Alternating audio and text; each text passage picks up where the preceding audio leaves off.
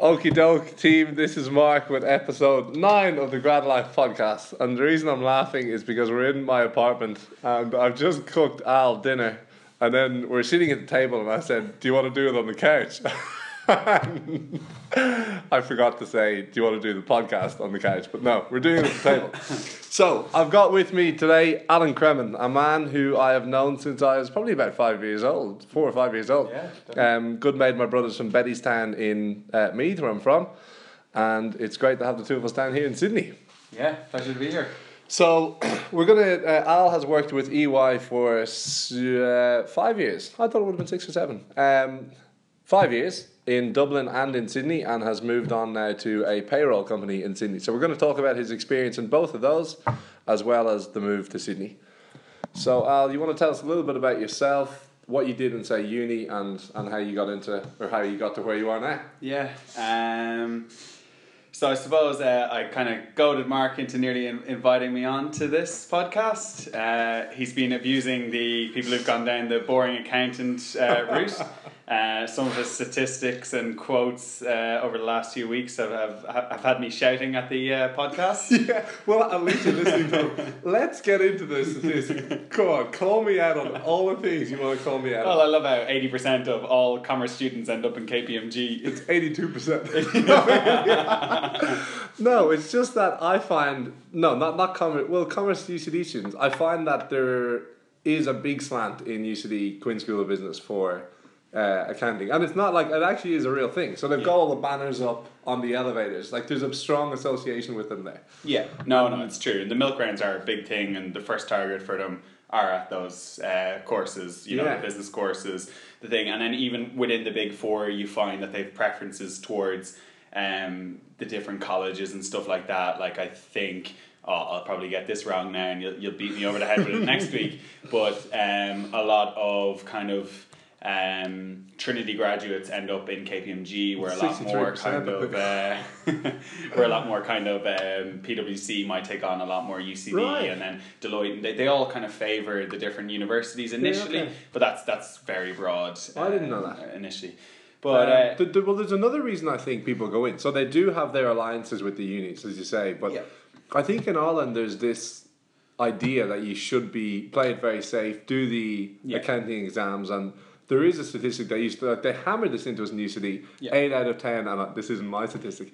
8 out of 10 Irish CEOs or public CEOs did their accounting exams, and so it is a very kind of well-trodden path. I suppose to bring it all back, I suppose that's kind of one of the things that drew me to that, like that statistic about, look, if I do want to be CEO of a company one day, this is a very good base to get and all that. And I suppose that did drive my decisions.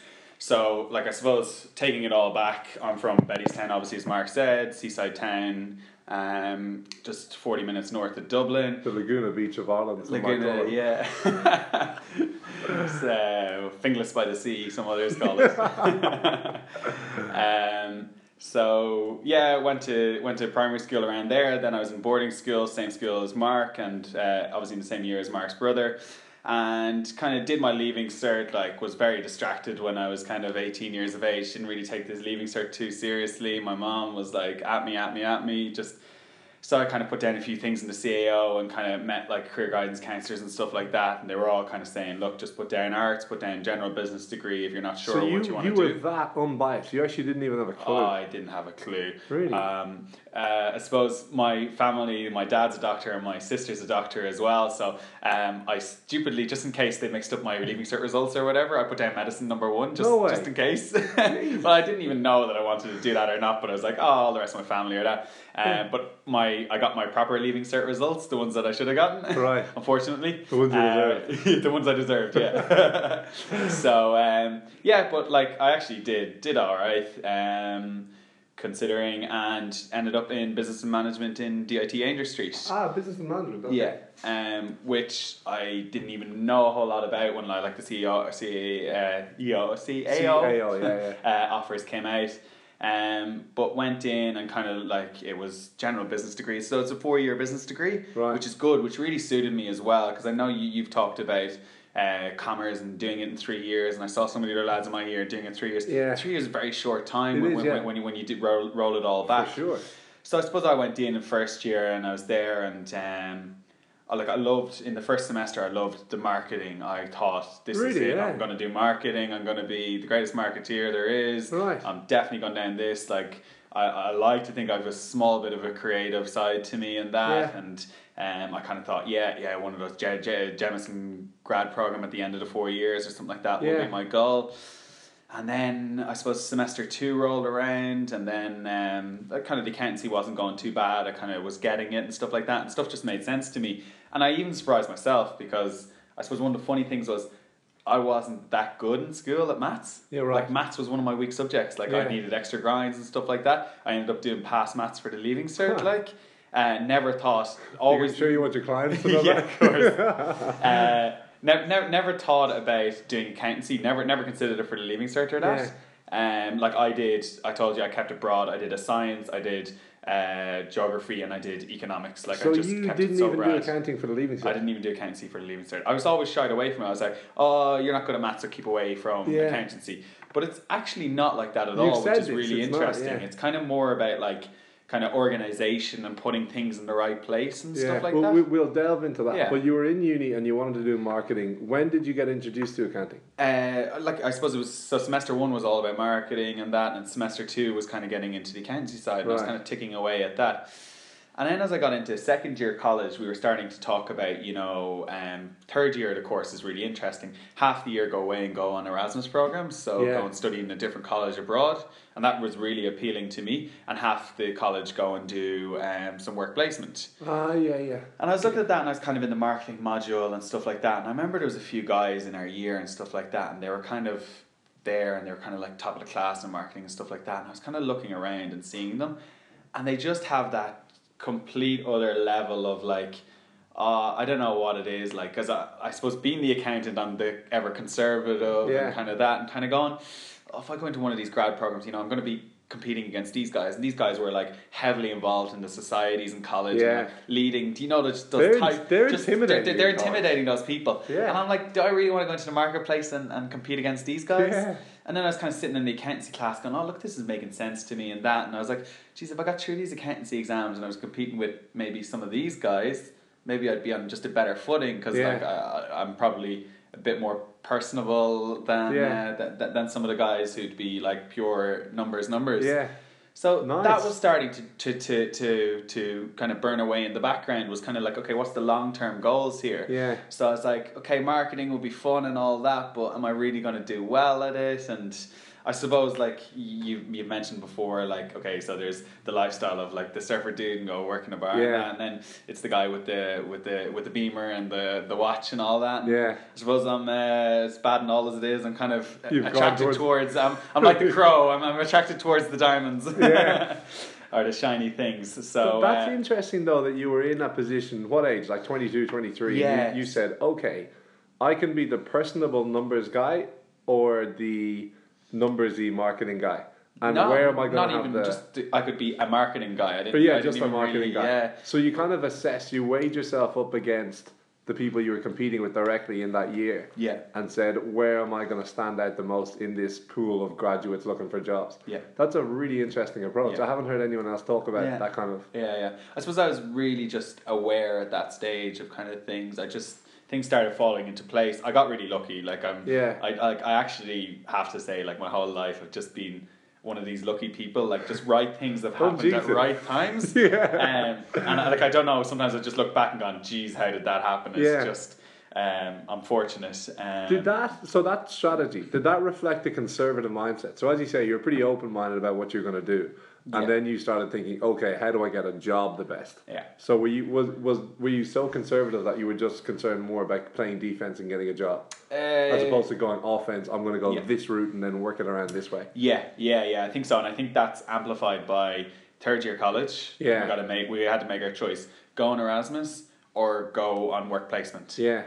Well, hang on, I'm just going to pause. That's a really good advice because I think a lot of people are in that position. It's only there's very few people who are so kind of risk prone or comfortable with risk to turn down job offers and do all that sort of stuff. Like, to be honest, I was one of them. But most people are in the other bracket where they're saying, let's just get a job, get in the game, and then figure out where we're going to play. Yeah. That's a really good strategy, guys, to think about where you can use your strengths and where you can strategically stand out the most amongst your peers. And I suppose the other factor I was playing in the mind is I entered I entered college in September 2007. 7, yeah. The crash happened. We all remember the crash. Crash 2008 was second year college. Suddenly the jobs were disappearing and stuff like that. And first ones to go are the marketing department and all that stuff. The accountants are still needed for liquidation and all that stuff. It's it's good looking back, but that kind of played a factor as well as where are the jobs. And the milk rounds didn't stop. The Big Four still had to hire, not as many and stuff like that. But did even the Big Four cut back their hiring hugely? Right. Yeah. Interesting. I always thought that they were just hired big numbers and 80%. No. It just took its toll across the board. Yeah. So they were the times, and it was 2011 by the time I finished. Things were starting to pick up a little bit, but the first signs of it when I was applying for the milk rounds in 2010, they weren't really there. It was pretty low, like 2008, 2009, just kind of second year college. So then I suppose going into third year, then it was kind of and when I went into the degree in DIT, we were told you'll be placed in a company, as in DIT will place you into a company. You won't have a choice. We'll do that for you, because they just had so many companies coming to them kind of going, give us your graduates, we'll put them in for 6 months here, there and everywhere. And by the time we got to second year college, it was okay, so if anybody can find a job, let us know and we'll sign off on that. That would be great. Just the attitude changes from the college and from us. So I got really lucky one day in the golf club, played around. So I was working behind the bar. I remember, back home. This is our local golf club, I remember that. So, it was a great place to work all the way through college and stuff like that. It wasn't particularly busy. It'd be busy after the golfers finished from about 6 to 9. And then there was some nights there I was sat on my own, keeping the bar open and that. But was talking to a guy one night anyway, and he was pretty high up in Hertz. So Hertz European headquarters, the car rental company, their European headquarters are in Swords. Right. So which is in Dublin to the Aussies. So I was chatting away to him and kind of found out what he did and that, and then it turns out my dad knew him a bit better as well. So my dad actually asked him one night about would there be any jobs going up there. So this guy was head of IT for the EMEA region or that. Right. So he was like, yeah. So he actually got me in as a finance analyst in the IT department. So they'd never had anybody financy in their IT department. So I did. They still hadn't when they still hadn't when they hired me, definitely not. So I did a full summer there and started looking at their numbers and stuff like that for the first time. Right. And, it was really good because I was in the IT department, so I was helping them with their budget spends and budget for next year and all that kind of stuff. Yeah. I got to piss off all the executives in Hertz as well. Why? Because I did a full review of everyone's mobile phone spend. So all these guys had executives, they all had mobile phones. Blackberries were just using them however they liked. And suddenly nobody was really tracking them, and suddenly I was sending them a reminder of just what their bill was every month. They were still company phones and stuff like that, but they all got shocks when they were oh wow, somebody's actually monitoring me. So it was, that was a fun task to do. But I got to work really closely then with the finance team, so with the accountants in Hertz as well, and then with the financial planning people as well. So they were kind of two different departments. So I was just kind of linking up all the departments. So it was a great first exposure. Hertz is a kind of it was a really good business, US company listed. Operates in most companies in the world, most countries in the world, and it was really good for my CV. It was one of the things that got me into the milk rounds. Then the next year. So final year college, I had already picked that. So in third year, you had to pick what your major was as such. So I went finance and accounting. Fourth year was straight in for it, finance and accounting. And started the process for the milk rounds. Nice. Applied for the Big Four and got picked up by EY. So that was the start of that. So I was lucky in final year college, got that pretty early on, and then a bit of security. Had that secured, so just needed to focus then on getting the 2-1 or higher. So that was good. But also I got an amazing opportunity in fourth year college. So as you know, I'm not shy, love presenting and all that. So we had one module that we carried throughout the 4 years, which was essentially business case studies. So that's a good module case to studies. do. So it was really, really good. And like the class sizes aren't that big in DIT and that. Like, so it's well, good. you want that for a case study class as well. Where you can exactly. engage. So there was this competition that was advertised on the first day, and it was called the John Molson Undergraduate Case Study Competition. Right. So a team of 4 go off to John Molson University in Montreal in Canada. No way. Yeah, in February of the final year, and they go and do 3 days of competition for business case studies against like 30 other universities around the world. So I decided anyway, I'd throw my hat in, went for the initial rounds and stuff like that, and got through to the last round and ended up getting selected on the team. So it was a team of 4, worked really, really hard at it. Like, I was the finance element of it. Right. We had another guy economics, we had a marketing guy, and another girl kind of more strategy side of it, like doing those specialties. Yeah. So the 4 of us would get a case study, and you had 3 hours in order to read the case study, come up with like a full slide deck PowerPoint presentation, and present a solution. So a business would come.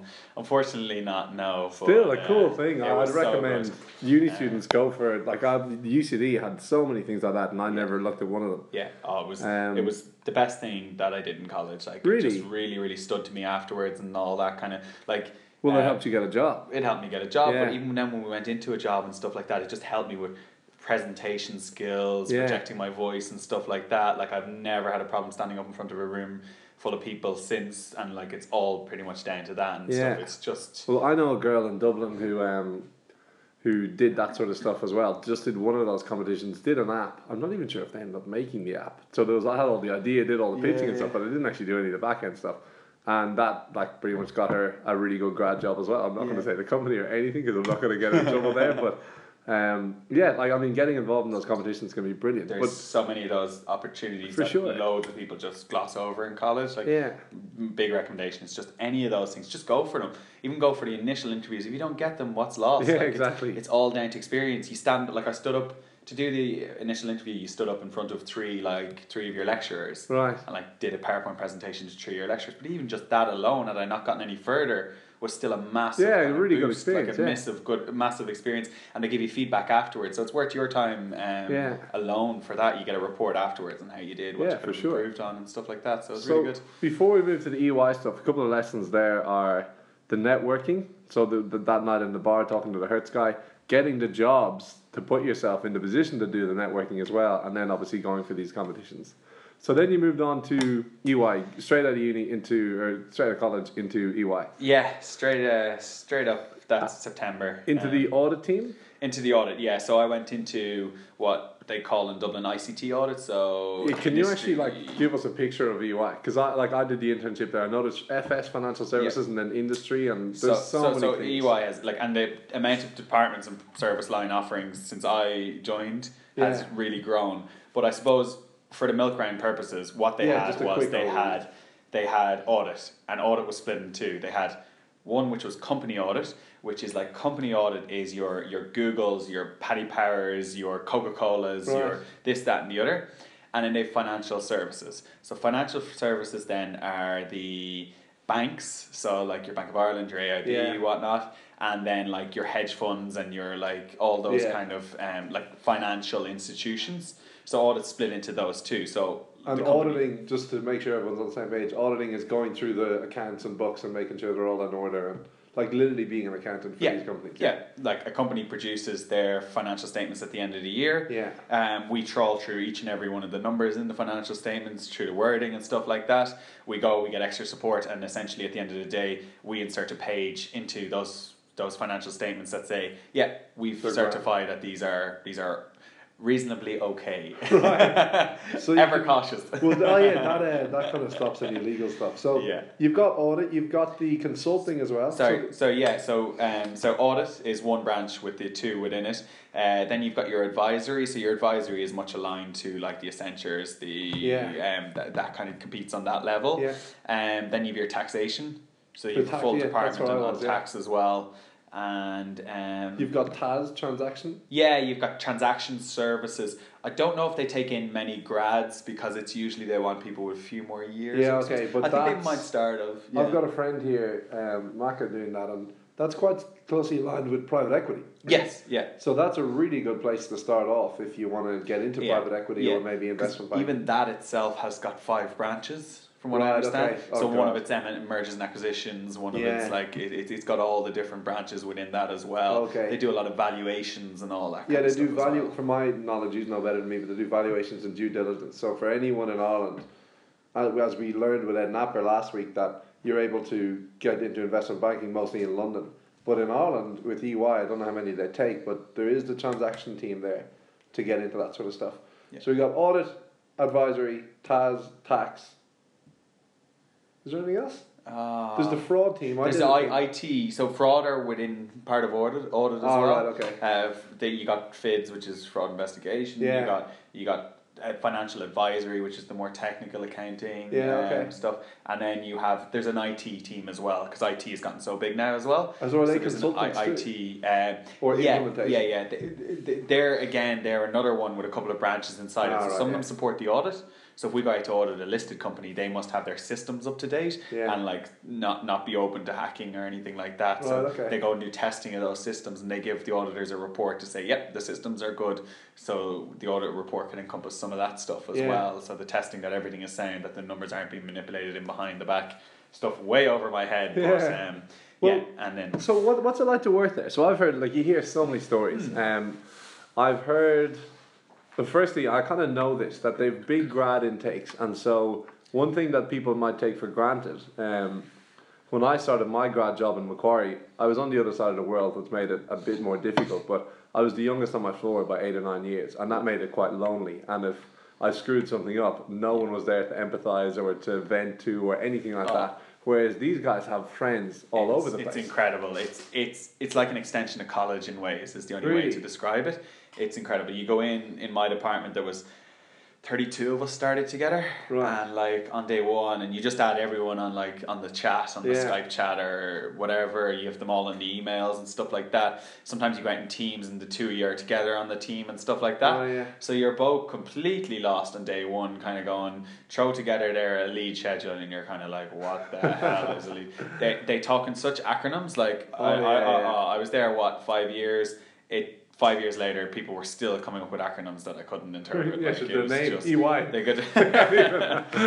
Accountants love acronyms, so they could write a book on the amount of acronyms and stuff they have. So you're just there, clueless. I loved that one the other week when you said the imposter syndrome. Imposter syndrome, So does it hit you guys? Yeah. So I thought that because you have so many people around you, like, grads around you, you wouldn't feel like an imposter. There was days though when you're just sitting there kind of going, I'm sitting here looking at companies that are turning over billions, and like I'm responsible for some, like, and it's only the smallest little portion of it in the grand scheme of things. But when you're in first year, it's a bank account is the most complex thing in the world. Like, it's just you grow throughout the years, and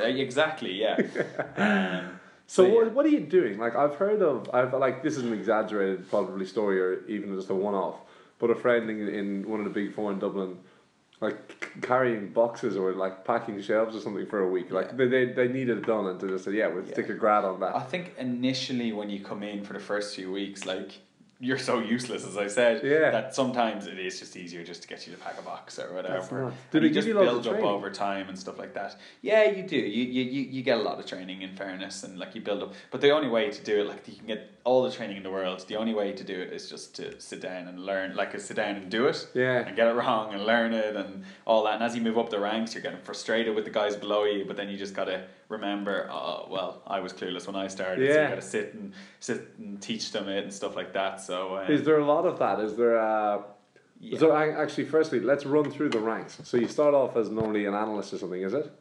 You start off as an associate for year 1 and 2. This is the way it's done in Dublin. It changes throughout the world. Like, EY have a different structure in Sydney than they did in Dublin, but it's generally the same. Assistant for the first 2 years, then you make senior, so you do senior for senior 1, 2, 3. That can change how quickly depending on when you get your exams and whatnot. Would generally be a year.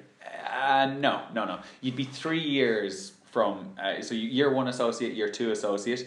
In your third year, you can move from senior 1 to senior 2 very quickly. Yeah, okay. When you graduate, when you finish your all your exams plus your graduate contract, because you have to keep a diary throughout your time. All right. Then you become like a senior 3, and then maybe a year later, so 4 years, and you become like assistant manager. Right. Okay. And then perhaps 5 years manager. But now that's everything going well, getting your exams along the way and stuff like that. I suppose that's the hardest element of it, because like when I finished my last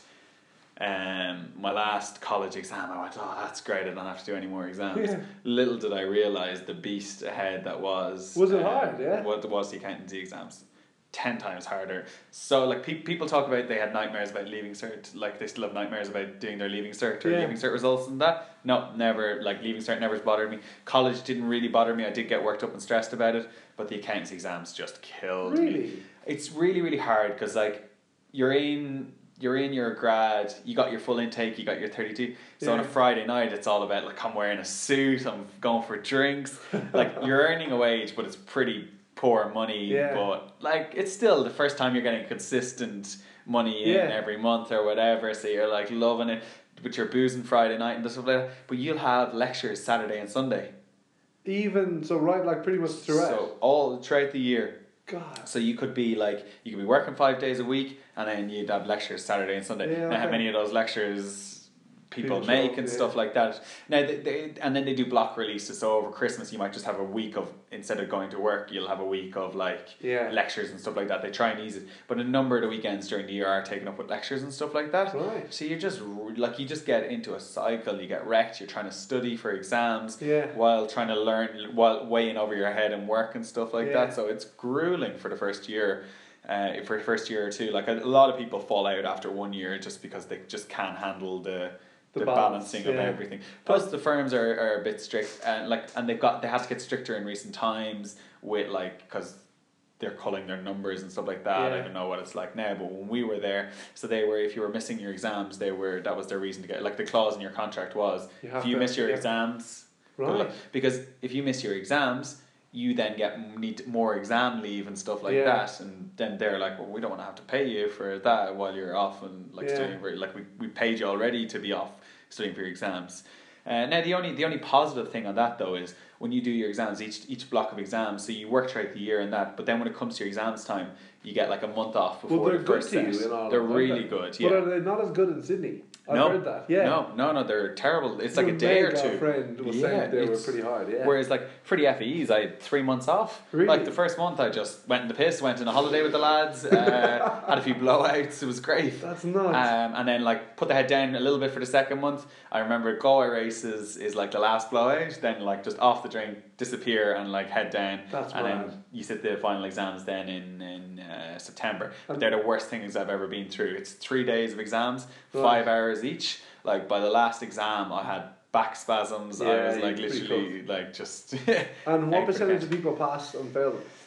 It changes every year, but like it's like a stepped approach. But like they say something like they weed out along the way, so it's like Cap 1 pass rate can be very low. It can be down at like the 50-55%. Right. Cap 2 might be a little bit higher, and then final exams are a little bit higher again, so maybe you're talking 65s to 70s to 80s maybe, but like then they weeded out people along the way as well. So it's they're really, really tough exams, so I was lucky with my college degree because I did business and management and did the finance.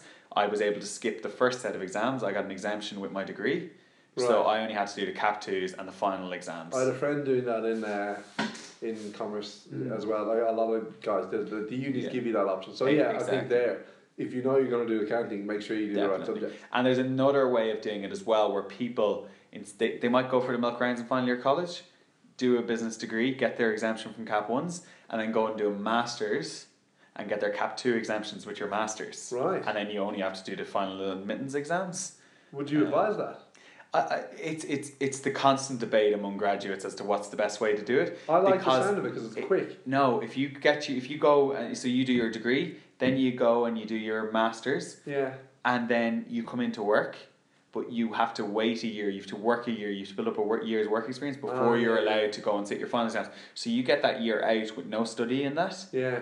So you get used to a year of no weekend study, and then suddenly you're into the final year, and like you suddenly don't. So you suddenly get used to not studying again, and Interesting. like whereas the other way, the way I did it, I like is you keep going. You're kind of well programmed. Yeah. And the salary goes up. I know the salaries are generally pretty low, but they go up each time exactly. you're doing it. And when you do your exams, if you get through your exams in the first run, you get like a bonus for getting that, and then you get moved up a level as well. So when you make senior in your third year, but then you go to senior 2 once you get your exams and that, and it's a bonus and all that, and then it suddenly starts getting good, like to normal pay to what everyone else has been on. Like 'cause when you come in as a grad, like the graduate contracts are like 20, they're like what 20, 21, 22 k. 22 is what I have in my head. In your first year, they don't go up much for your second year. I think it's like in the region of less than 30, like you're still talking less than 30, you're talking maybe 28, and then that's not a bad jump though, to be fair. 22 to 26 in a year. Yeah, it is bad money. Like, yeah. When you compare it to some of the guys who've jumped out and gone straight into kind of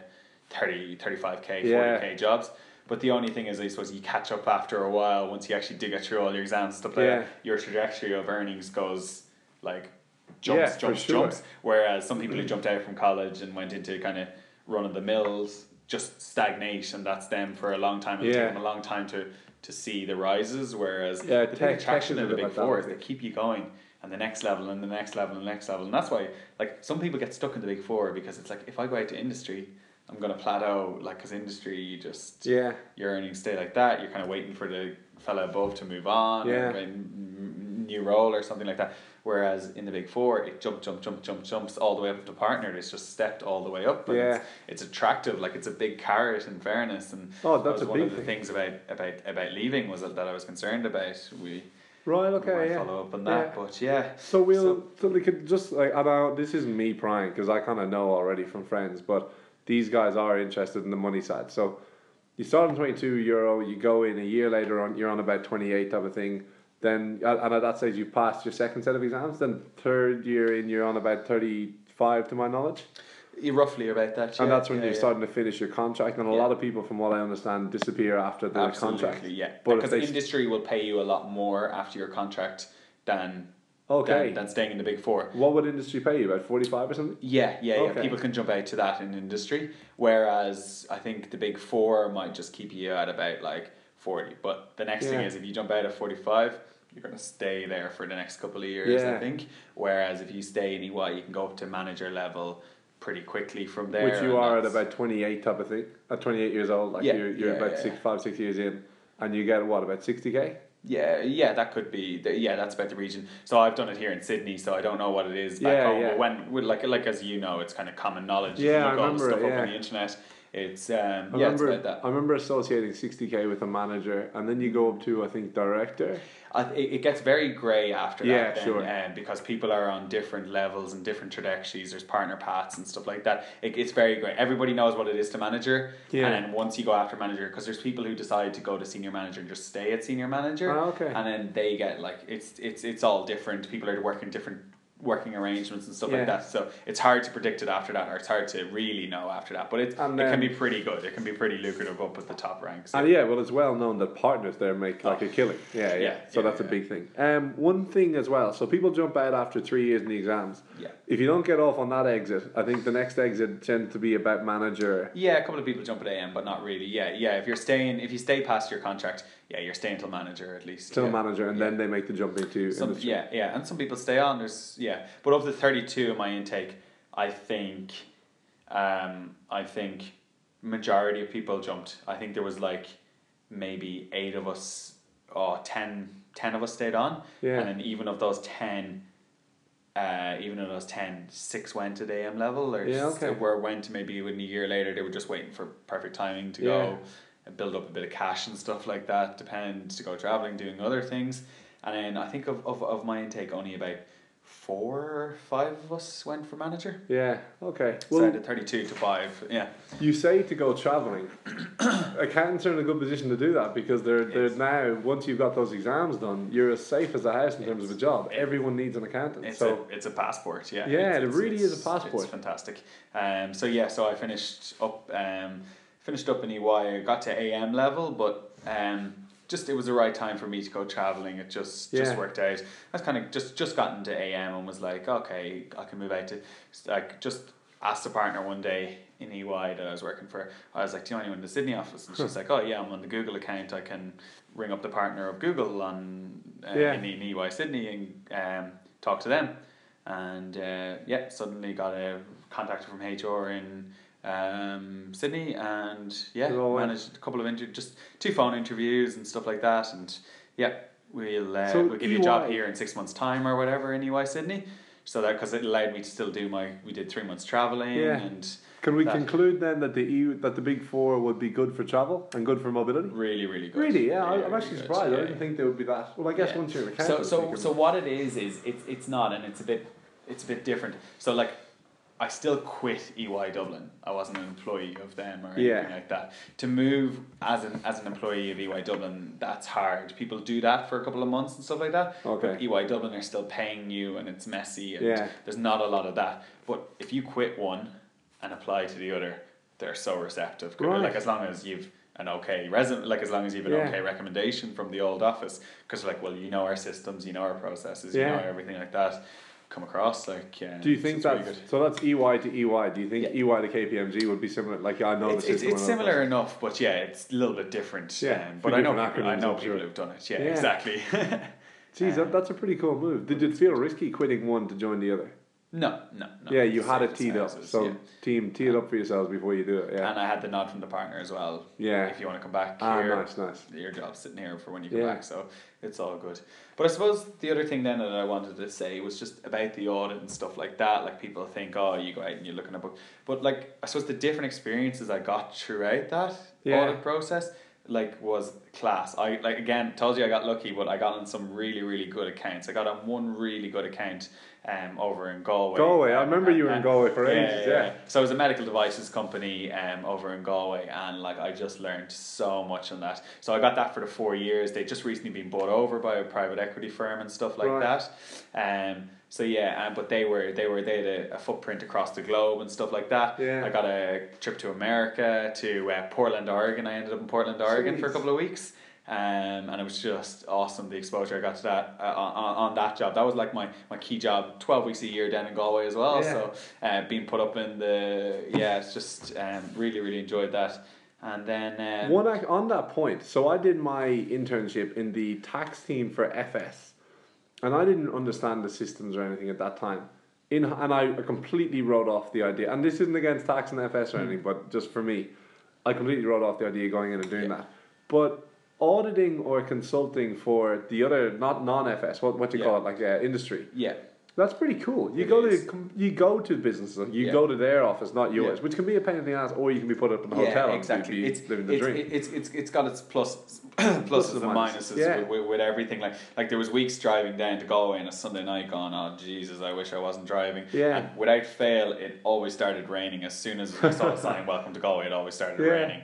But if guys out there are looking at, if they're about to leave uni and they're looking at the next couple of years as, how can I get the best education I can, auditing for multiple businesses is a really good education. It's a tough slog and all that, as I said, but it's so good because you get to see so many different types of businesses. Yeah. And like, I'll never forget, like, one of my low points was I was in a company in Dublin, like out near, where is it? Like out in the back of Dublin, in a really rough area, out near where the jail is, like in Dublin, like an industrial park behind. The industrial park was literally a ghost industrial park because of like, it was the low times of the economy and stuff like that. So loads of firms had left, and it was literally one company at the very back.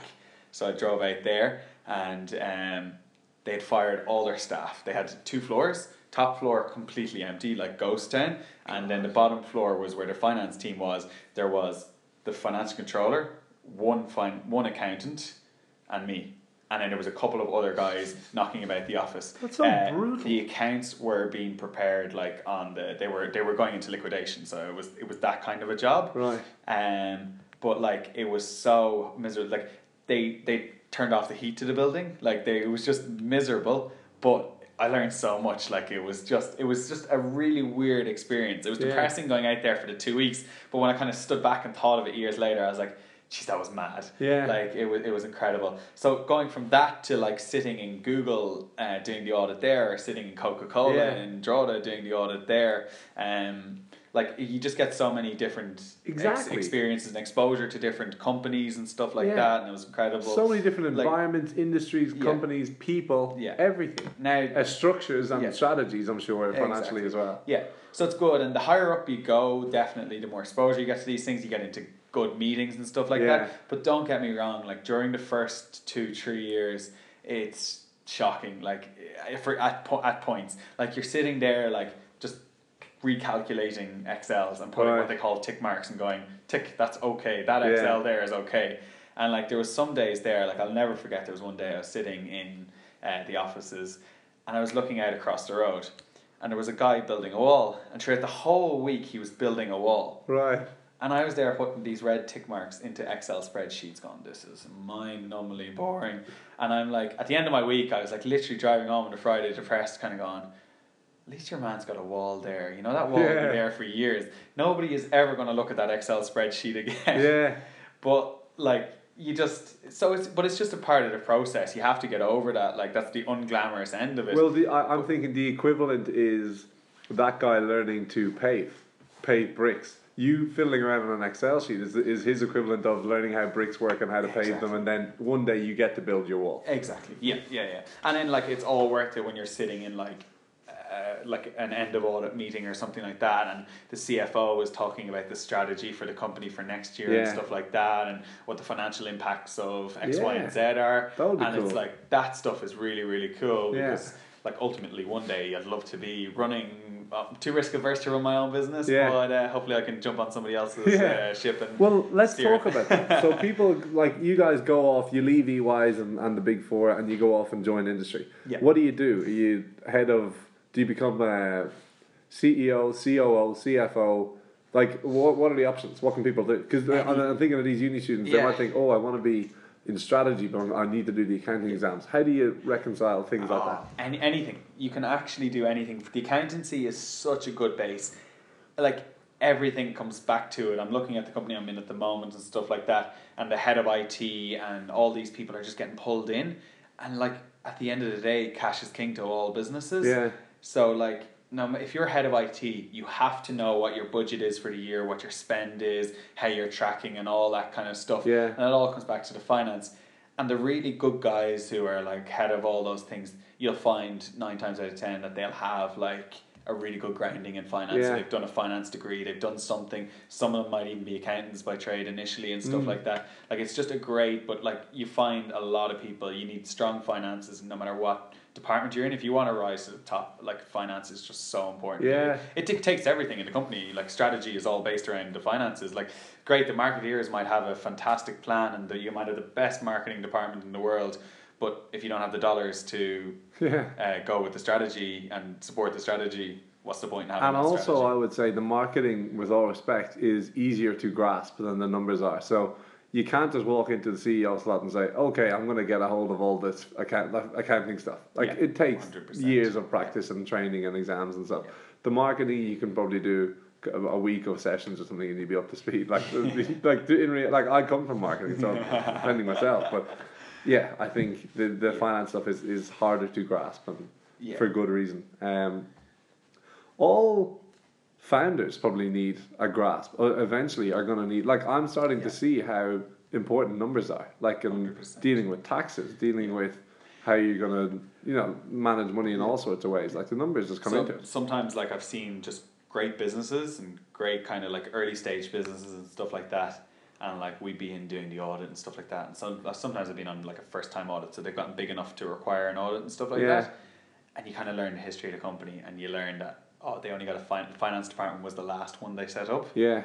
And like I'm just like banging my head off the wall because I'm like, I know it's not high in the priorities. Like you want to buy more stock than pay an accountant or something like that. But like the fact that you've got all this wrong, you're just going to end up paying all the consultants and everybody a lot more money now because of the mistakes you made in the past. And if you just had a solid pair of hands steering you right in the beginning, it would be great. And it saves money. And famously, Michael O'Leary, the famed Ryanair CEO, he was lucky. He had an ad out for a while ago for EA, and he was Tony Ryan's EA, as was Dennis O'Brien for a while. Was Tony Ryan's EA for a while as well. Michael O'Leary wouldn't take an EA who didn't have accounting qualifications. That's how much emphasis he puts on it from the perspective of a CEO. Yeah. How much emphasis he puts on those exams, and you see a lot of CEOs go from accounting firms to maybe a strategy firm or like McKinsey or whatever, or into the finance department or somewhere, CFO. If you're going to pick someone to be CEO after a CEO leaves, I think CFO appears, I don't know, but appears to have a bit of a head start. It seems to be like, I suppose, a lot of the partners of the big four firms, you'll find if they're live partners, like as in if they're still partners in the companies, they won't be on as many, but when they retire, because they got to retire early enough, I think the rules for them, they got to retire by 55 or something like that, they have to go to partnership. But you'll find all the boards of companies are just littered with ex-partners of I'm not surprised. Like the non-executive directors and stuff like that. They're all just littered with previous big four partners or that. Like it's just I'm not surprised. It's incredible. But like, the accounts, I remember thinking, because I was really tempted to do them. If anything, I kind of felt the pressure to do them. I was like, I know how important they are. Yeah. But I just didn't, I kind of didn't want to. But I used to think that it's kind of like a medicine student studying the anatomy. It's the anatomy of a business. And if you want to get any job in medicine, if you want to get any job in business, you need to know how the body works. And that is the accounting. So yeah, you can see how sort of important it is and all that sort of stuff. Moving on then from that, the move down to Sydney. Oh yeah. At ripe old 27. Yeah. So I did mine. I did mine exceptionally early, a week after college finished. But I think you seem to be doing what is probably more common. You get a career started in Ireland, and then you can take it abroad once you kind of I don't know, once you're a more prized asset for the company, you're qualified and all that sort of stuff. Yeah, 100%. So came down here last April, so here nearly a year and a half now. Yeah. Where else did you consider other than Sydney? I suppose considered the States. I just always had Australia in my head, I suppose, but like considered the States and that, but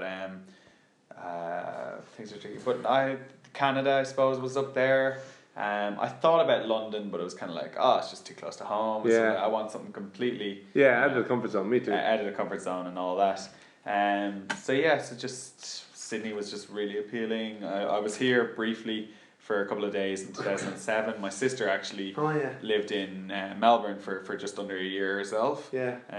After she got qualified in that, so we came down to visit her over Christmas, and I said, I want to do this in a couple of years' time. So I said I'd do a year, and then EY were like, we need you down here for 2 years. You got to sign up for 2 years, and I was like, okay, I'll do 2 years. And like my mom was distraught when I said, I'm going for 2 years, and now like it's coming up to the 2 year mark next April, and we're just like, it could be 2.5 years. But we promised we'd go home, so we will eventually, and like we do miss home and all that, but like have just loved it out here and that, and like obviously I got into EY down here. I got in my first 6 months, just put the head down and worked really, really hard, and managed to actually get promoted to manager that October. So that was really rare. So like when I came out, because I was in probation for 6 months, and then when I came out of probation, they offered me manager straight away. Jeez. Even though I was told I'd have to wait a year because of like I didn't quite do the same amount of time in Dublin that I would. But I managed to kind of schmooze the right people and get the promotion early. So that was in line with the other people in my intake in Dublin, and it would have been very frustrating for me to be looking at the guys in Dublin kind of like that. So it was going really well down here. It was really, really busy. Sydney office is very different to the Dublin office. It's an office of 3,000 people. I think it's the third biggest office in. Really, I didn't know that. Yeah, compared to Dublin, which is like 1,000 people. Right. So it was 3 times the size. So it was just, it was overwhelming at times. But it was good, and it was a good experience. Glad I did it and all that. But yeah, I suppose I got really lucky then. Kind of after that. So just when I was coming up to the year mark, a previous senior manager of mine who had moved on and moved into an industry kind of gave me a text one day and said, so I've got a previous client who's looking for someone at your level. do you mind if I pass them on your details? And I kind of went, oh, sure. Look, I was too busy to even think about it. I was just like, yeah, sure. So this guy got on to me anyway, and he goes, oh, let's meet up for a coffee. So I met him for coffee one day anyway, like literally just went casually, didn't think it was anything, and was there, met him, sat for coffee, really cool guy, just sat and talked about everything. He talked about the company and the job that he had, and then I talked about my experiences and that, and then at the end he's like, look, is this something you could be interested in? And I was like, oh sure, look, why not, like, as in, throw my name in the hat anyway. If nothing else, I hadn't done an interview, and because you did a milk rounds in EY, I was in EY in hadn't done an interview in 5 years. So I said, what's the harm in doing another interview? Yeah. I know that was really an interview, because he's like, oh yes, ship on your CV there. So I sent him on my CV. He rang me back 2 minutes later, and he goes, oh, if you'd have told me you played golf and rugby, I would have offered you the job there and then. So when he rang me back anyway, he's like, oh, cool, look, I just want to line you up for an interview with the CFO, come in, whatever, have a chat with him, and got an offer, and it was a good offer. It was a good offer, different to change, and a kind of like I'd done whatever 5 and a bit years with EY, and kind of just went, you know, what's to lose?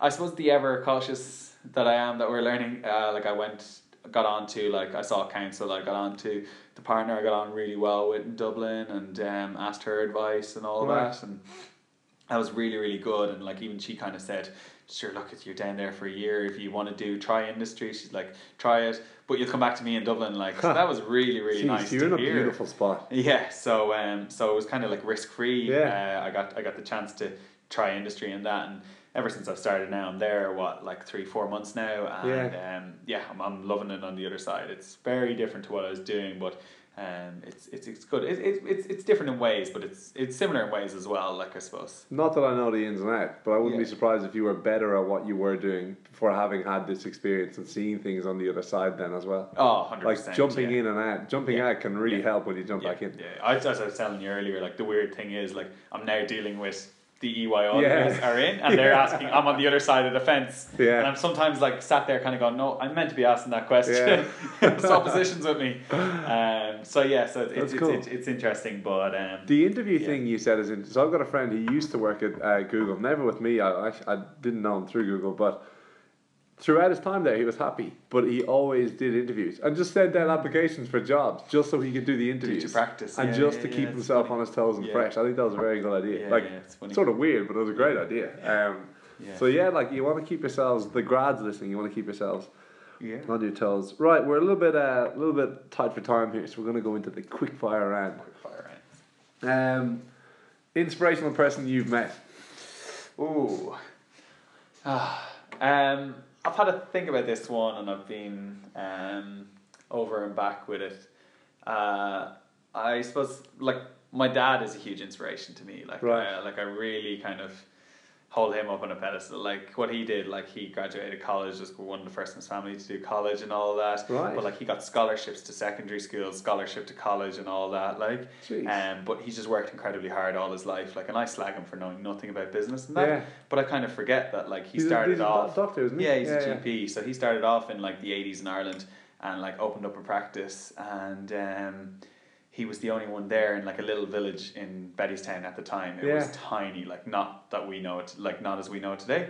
And like he sat there reading the paper from cover to cover, like really, really hard. My mom was the practice nurse, secretary, cleaner, everything. It was in the front room of our house, like, and now he's built it up. That old house has now become, like, we moved out of that house and down the road, and that old house has now become like a surgery with, like, there's 4 or 5 doctors, there's a couple of nurses and a load of secretaries, so there's a good number of people employed there and stuff like that. So, and he kind of built it up from nothing, and I'm there abusing him. You know nothing about business.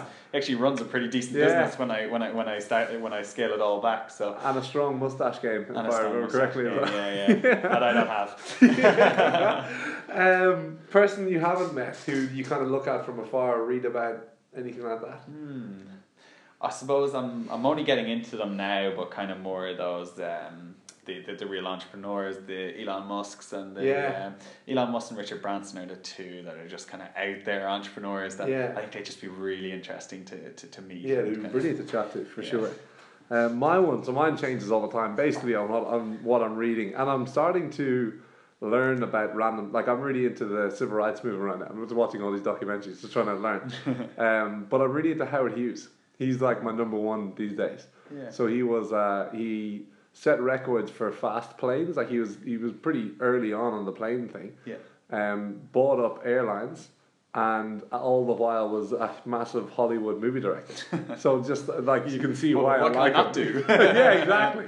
Because he did a few different things. Finger in every pie, yeah. Exactly. Really, really cool. A trip you did that you're glad you did. Ooh. Interesting. You've done some good trips. Cuba. Nice. Why Cuba? Oh, it competes very hard with the Galapagos Islands. But I'll go Cuba. God. I'll go Cuba. Now you're just showing off. I'll go Cuba. Go I'll go Cuba. Cuba. Nobody's been to Cuba. Why Cuba? Oh, it So was I love just their history. so interesting. Yeah, like the history is Yeah. just incredible. It's so different. Like it's so weird walking around like a big city, but there being no shops. Like Yeah. Did you it's spark got up a that. few stogies there as well? No. You no, didn't. no. I thought everyone does that when they go there. Yeah, you want to keep it clean. Keep Fair it, yeah, enough. exactly. It's a beautiful country. There's like one part of it down the coastline. It's called Trinidad, and like it is just one of the best beaches I've ever been on in my life. And like we were there when it's not commercial at all. Yeah. And like this story I've told it 100 times. Like it's just so myself and my girlfriend now were sitting on the beach and we were there and just we were the only two on the beach, perfect white sandy beach. Like it's like the one from the end of Shawshank Redemption. Like Yeah, it's kind of okay. like that style of a beach, and nobody else on the beach. And next thing, this guy walks by, and he's like, "Would you like a drink?" Like nearly service, and we're like, "Where the hell did this guy come from? And where's he going to get us a drink?" And we're like, "No, we're okay." He's like, "No, you'll have a drink. You'll have a drink." And we're like, "Oh, okay." He's like, "I'll bring you coconut and rum." And we're like, "Oh, okay." So next thing anyway, he walks up and shakes a tree down the back of the beach behind us, and falls a coconut, takes a machete out of his shorts, knocks off the top of the coconut, takes 2 straws out of his other pocket and a bottle of rum out of his back pocket, shoves it into the coconut, hands it to us. I was like, that'll be $1. Like it was unreal. It's a bit worn now. You could have done a bit of ice, but I don't know where you would have stored it. So. Geez, that's pretty cool. Yeah. Yeah, I need to go to Cuba actually. I'd try to include that in my trip if I can. Opportunity you wish you took. Ooh. Erasmus in 3rd year. Yeah, Erasmus is one of mine. I wish I went to Argentina. Yeah. A friend did, and I really wish I did that. Habit you wish you had.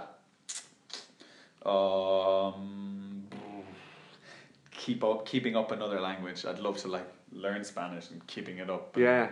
Doing just being in the habit of like constantly speaking another language. Like Yeah, it's actually. I think it's underestimated how hard that is. Yeah. That's been a real struggle to keep that up. Like I've actually been learning it for 6 years now, and I've only just like barely arrived at. I'm like 90% fluency type of thing now. But it's been there's been 6 month blocks where I've dropped off and had to basically start from scratch. It kills like, you. It's really hard. Yeah. Because it slips down the priorities because you're not getting an immediate reward from it at all. Yeah. If any reward ever, you're kind of wondering, well, when the hell am I ever even going to use this? And so, yeah, like I can't speak highly enough of trying to have a crack at a second language, but good God, it's pretty tough. Habit you wish you didn't have? Coffee. I'd probably have a BMW if I didn't drink coffee. It's an expensive one. How much are coffees in Ireland? So I've never had a cup of coffee. Yeah, jeez, you're a lucky man. I spent a small fortune on them. When you do auditing, looking at Excel spreadsheets all day, you need something to keep you going. Geez, yeah. So they're about $4 a year. So yeah, it's crazy here. Yeah, so similar at home. Like it's housemate Harry used to have 7 a day. Oh jeez, 7 coffees a day. Absolute nut job. That'll do. Why'd you get out of bed in uni? Actually, why did you get out of bed in uni? Because you didn't know what you were going to do. You know? Yeah. I was never the best of studiers, so I knew that I wasn't gonna like study hard. Right. I taught myself to study eventually for the FAEs. I definitely got there. Yeah. But like throughout college and that, I was just like, if I don't go to the lecture, I'm not gonna learn anything. Like I literally like didn't have the motivation to go and like study on my own or whatever. But you're not so I just inherently lazy because you work really hard now. Yeah. I find that interesting. I don't know. Yeah. But yeah, you needed to get up. You needed to. I needed to go. I needed a purpose to the day. Fair enough. And why'd you get out of bed now?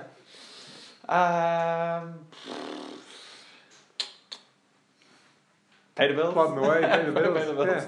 Yeah. You're a pretty cheery guy. I would say you're looking forward to what in the day you're going to enjoy. You enjoy life. I like the next challenge. Yeah. Throw it at me. I admire that a lot. You do. You smile a lot. Like you're a good optimist. Okay, inspirational book or a recommended book for these guys?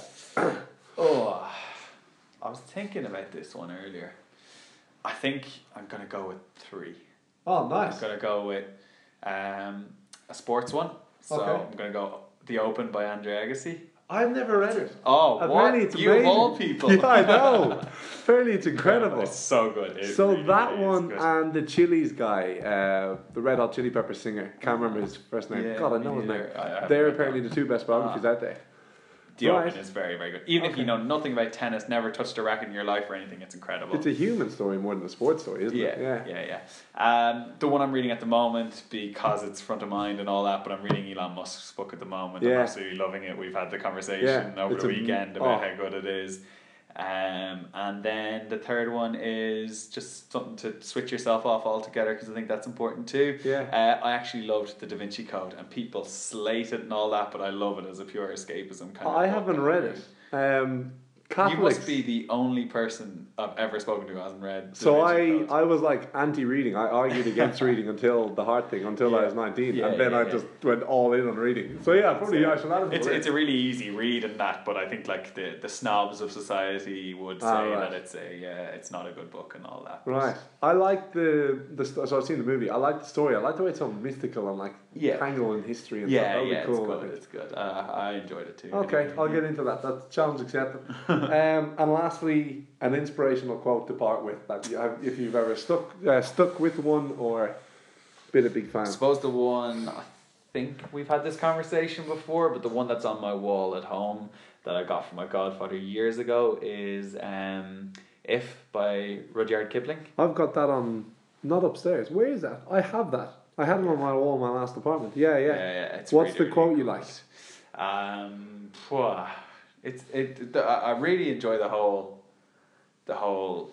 run through of it. Like, it is very good. Yeah, I like I knew it for a while. There's if you can fill every minute with 60 seconds of distance run. That's so if you can just be like, I kind of took it in an intense way of like, be productive all the time, or like don't waste your time. Yeah, I think the line that's most poignant for me is if you can keep your head as those around you are losing theirs. I like that one. A solid head. I've always kind of gone with that one. And then my idol Tony O'Reilly always quoted a line from that, which was, "If you can meet with triumph and disaster and treat both imposters just the same." So a same story, keep a solid head. But so he used to say that all throughout his success.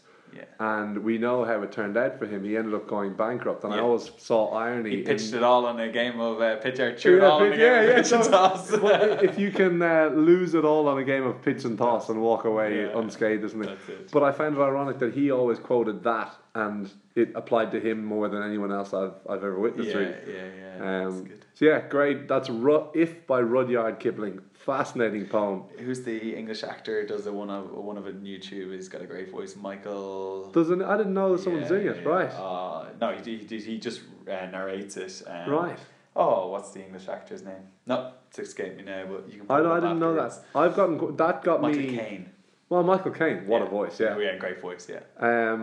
That got me into poetry. I actually really like poetry now, and that one was the first one, and the second one then was an Australian one that I think it's probably impossible to read without crying. It's called Rain from Nowhere. Rain that falls out of the sky from nowhere. I must look it up. Look it up, read it. You guys read it as well. It's fascinating and pretty emotive. But no, that was great. So thanks very much for coming on. Absolute pleasure. We've come a long way from B-Town. Absolutely. And guys, I hope you guys learned a bit about the accounting racket there as well. And let me know if any questions. I'll put a digest on the end of this as usual. Take it easy. Okie doke. Well, that went a little bit longer than expected, so I'll try to keep this digest nice and quick. But that was really good, and I think Al gave some really good points. The main one was his strategy coming out of university. So he wanted to get a job. That was his number one thing. And he was quite kind of defensive about getting a job. He wasn't too selective about what it was.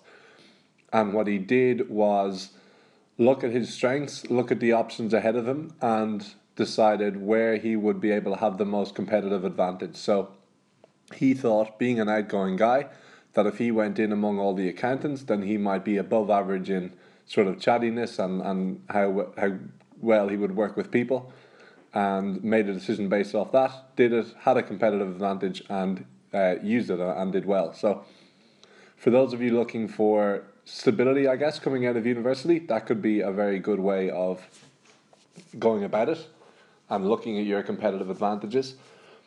And also a takeaway from that is the benefit of doing the accounting route. So I think a lot of people who don't know what they want to do veer towards that route, and you can see why. It's a very good idea because you come out of it with 3.5 years of experience in going deep into the books of loads of different business models, and also then a really good kind of network of young people who are in a similar business. And you've got your exams then, or you should have your exams at that point as well. So you're able to demand a much higher pay at your next job, and you are very well qualified in business all around. You understand how business works, and as Al said there, cash is king, and understanding that is crucial to any important role within a business. So accounting is a very good route, and use your competitive advantages coming out of university. And while you're still in university, definitely look at those competitions that go on. I regret not doing it, and it was interesting hearing from Al how much of an impact it had on him and his career and his job prospects. So we'll leave it there until next time.